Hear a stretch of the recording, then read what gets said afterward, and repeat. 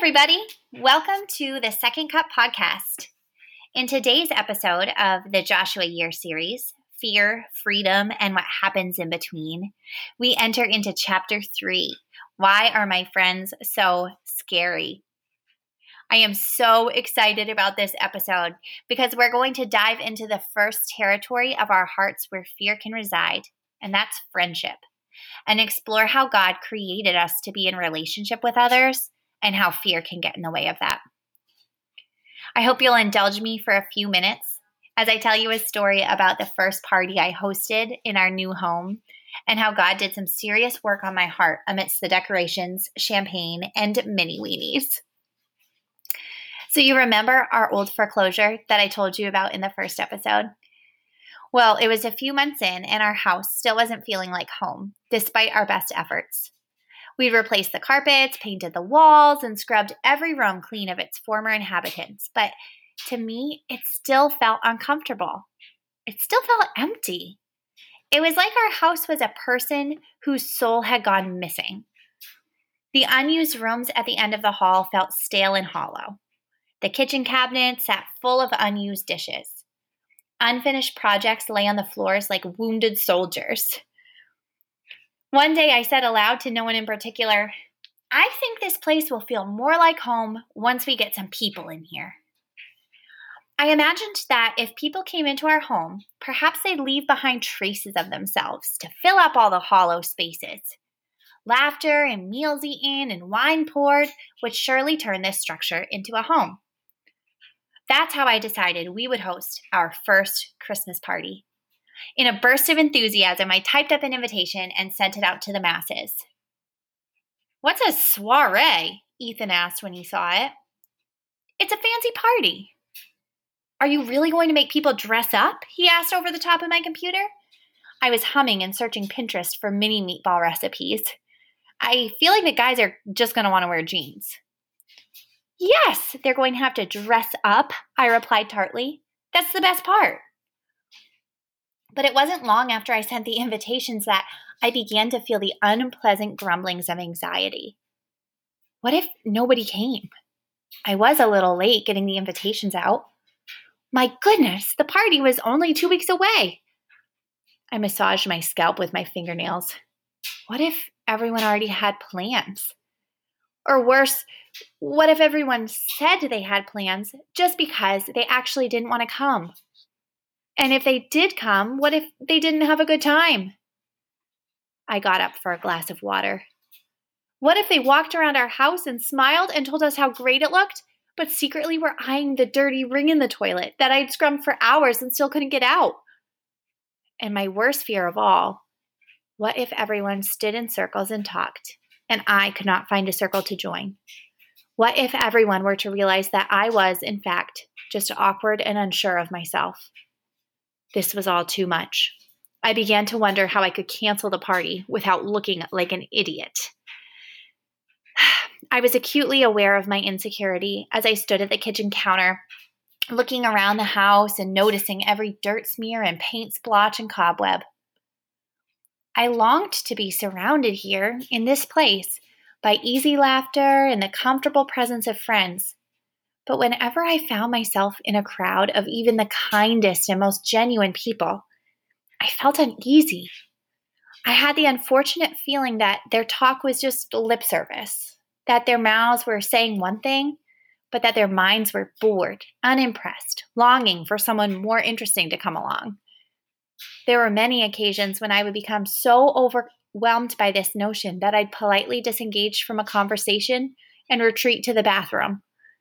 I'd stay there just long enough to re-energize, taking a gasp of air and staring my mirrored self in the eye as if to say, "We've got this."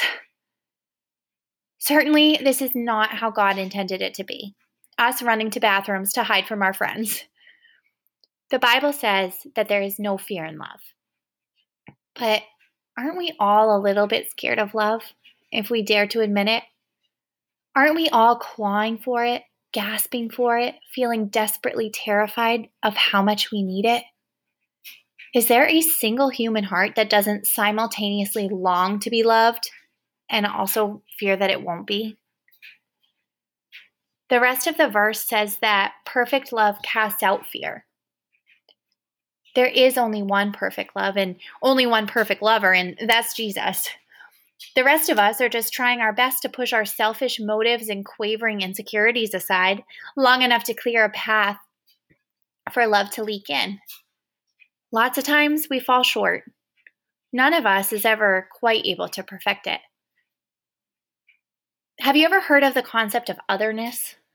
It's often used to describe people who have been affected by colonization and have lost their culture and thus have lost a part of themselves.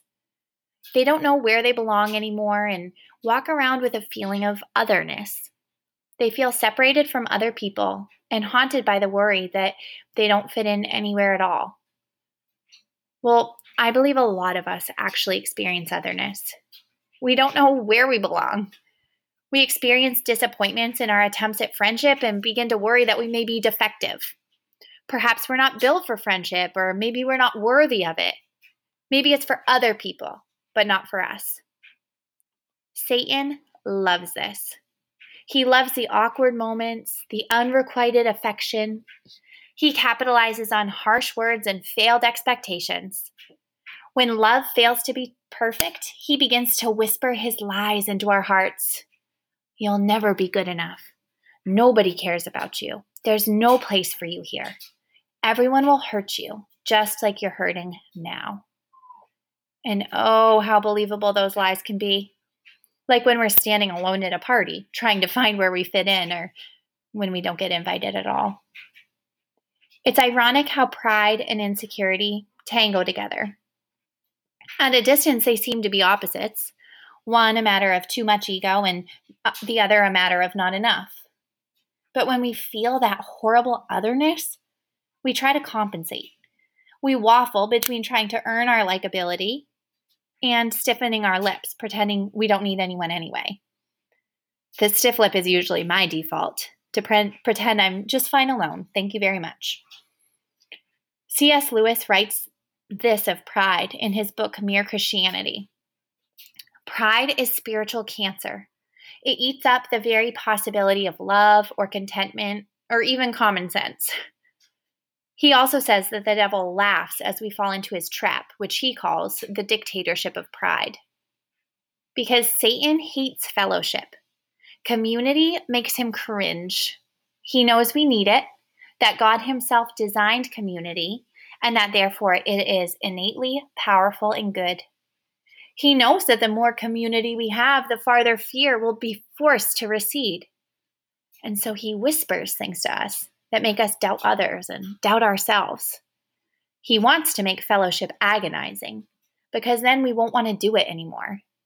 He hardens our hearts with pridefulness, blocking off all possibility of love. And we get confused. We long to be in loving relationships with others more than anything else, because that's the instinct God gave us. But we're also terrified of it, so we make ourselves hard and steely and superior, and Jesus cries out and Satan jumps for joy. Then we wonder where all the good friends are. It's hard for a heart that's become callous to begin to open up, revealing the soft, fragile stuff inside. It's a bit like a turtle without its shell, exposed to the wind and the water and the sun, and praying the whole time that some bird doesn't come and eat it up while it's left unprotected. I was afraid like that if I left myself unprotected, another person might come and eat me right up. But Jesus sat with me in the early morning hours while I wrote my poetry, those couple of weeks before the party. Every time I gasped for breath as I imagined our house being filled with people who could reject me, and he reached over and covered my heart with his hand. It was warm and reassuring. Surely, he said, this is not who I created you to be. You are not the other. You were made for joy and connection. Come now, you must set down your pride. Lord, I cannot, I cried. I am much too afraid. Try, take a little risk. See what happens when you're vulnerable. But it could hurt, I protested.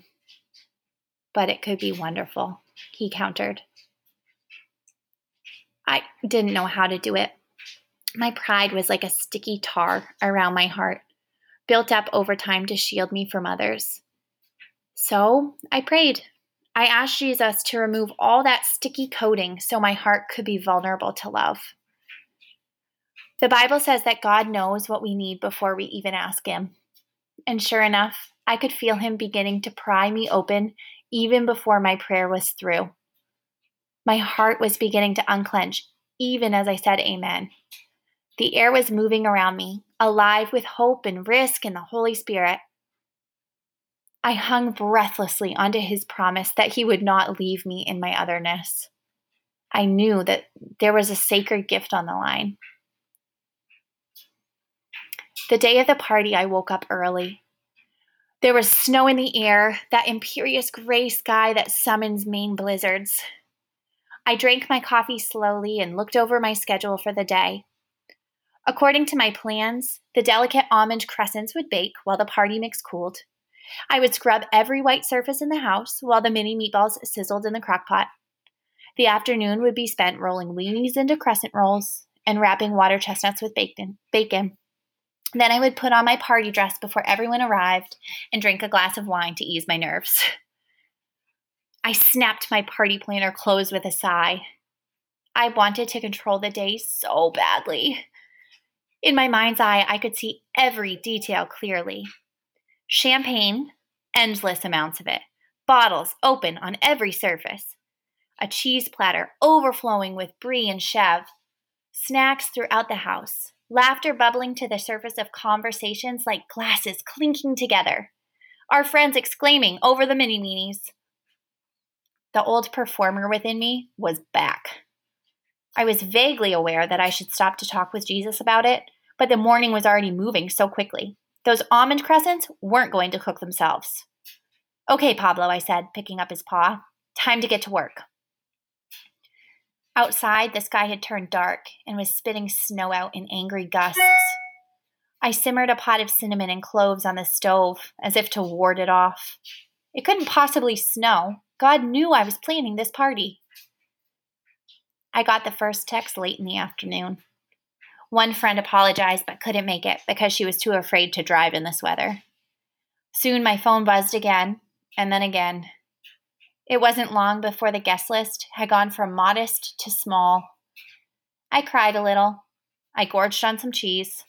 Then I pulled out the gin and mixed up a pitcher of cocktails because at least if no one showed up, I'd have something to wash down all those mini-weenies.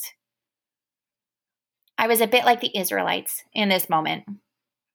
Not long after experiencing God's mighty power in their miraculous exodus from Egypt, and even though they knew God was leading them to a place that was the stuff that dreams are made of, they found themselves out in the wilderness, cussing him out because things weren't going the way they'd planned.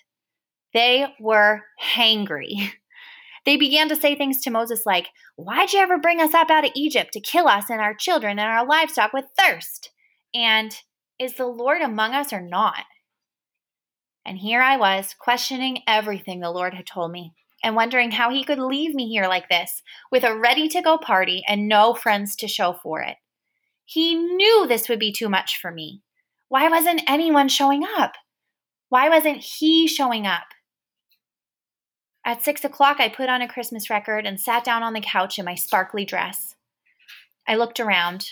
The soiree was waiting to come alive. Lights twinkled. Food steamed. Champagne bubbled expectantly. I crossed my legs, then uncrossed them. I saw the glow from a headlight grow large on the wall across from me, and I stood and smoothed out my dress and peeked out the window, but it was just the neighbor. I sank miserably back down on the couch. This party was going to be a bust. Deidre. I heard Jesus at the edge of my consciousness, waiting to be invited in. I felt ashamed. I should have made time for him earlier. I tried to make everything perfect, even though he had told me to be vulnerable. The house was ready, but I was a mess. Deidre, he said again. Hearing him say my name brought my focus back to the calm of our quiet mornings, back to the promises he had made me about who he had made me to be. Back to the fact that pride and perfection were never going to bring me the desires of my heart. "No one's coming," I cried to him. The tender parts of me, those parts that were all too familiar with the stinging tendrils of rejection, lurched and ached. "No one likes me," the uncertain little girl within me sighed. "That is a lie from the enemy," he said. No, I think I just have to try harder. Then people will like me." "Deidre, the only thing you must try to do is to stop trying to impress your friends." Our conversation was interrupted by a knock at the door. I stood up and peeked into the kitchen. Our first guest stood huddled on the other side of the glass, their hair coated in snow and their arms full of treats. "Oh," I said, surprised. Come in." And just like that, our quiet house, whose walls my nervous thoughts had been pinging between all day, began to fill with cold jackets and loud voices and wet boots and kind hearts. Later in the evening, the record stopped and I snuck away to the study to flip it. It was dark except for the electric candle on the windowsill, and there in the glass I caught my reflection. A relieved girl, laughing in a pretty dress. I listened to the conversations carry on in the other room. They had come. They were enjoying themselves. I realized then that it wasn't because the house was spotless or because I had said all the right things, nor was it because the food was perfect or that I was performing well as a hostess. It had nothing to do with me and everything to do with the joy that comes from just being in community with others. The simple joy of laughter and fellowship and togetherness. It was a noisy, glorious, jubilant success. "Thank you, God," I breathed. The next morning, I sat on the couch in the living room, surveying the aftermath and nibbling a sugar cookie. Only 8 people had ended up coming. We'd be eating leftover cheese and charcuterie for weeks. But my heart, it wasn't feeling rejected at all. Because something had happened at the party. I had tiptoed out into the risky waters of vulnerability and set aside all perfect notions for the way things should be, for the way I should be. I'd stopped caring about the rusty ring in the toilet. I had taken off my high heels and tossed them in the corner. I'd sat and truly listened to my friends' stories instead of nodding vaguely and constructing my own response in my mind. And wonder of wonders, my friends hadn't run away when I dropped my prideful mask and opened my quirky, vulnerable self to them. They had come toward me. They hadn't cared about the stuff and nonsense of the Christmas soiree. They only wanted connection, just like me. What sweet relief to cast aside my otherness and open my heart wide to the people I had been longing to connect with. What a surprise that when I presented my broken imperfection, they wanted to see more. After the Israelites grumbled and complained so much that Moses was afraid they'd stone him to death, God ended up giving them manna to eat and water from a rock to drink. I imagine he rolled his eyes a little. He'd already told them the plan and shown them he was mighty enough to do it. But then he still opened his hand and provided exactly what they'd needed. He was never going to let them starve or die of thirst. And much to my amazement, God had opened his hand for me too, with this party, and had given me exactly what I needed, even though I had doubted it right up until I was drinking that vulnerability and connection myself. So here's the thing. God knows that we're starving for connection and thirsty for love. He will lead us through this territory of our hearts with gentleness.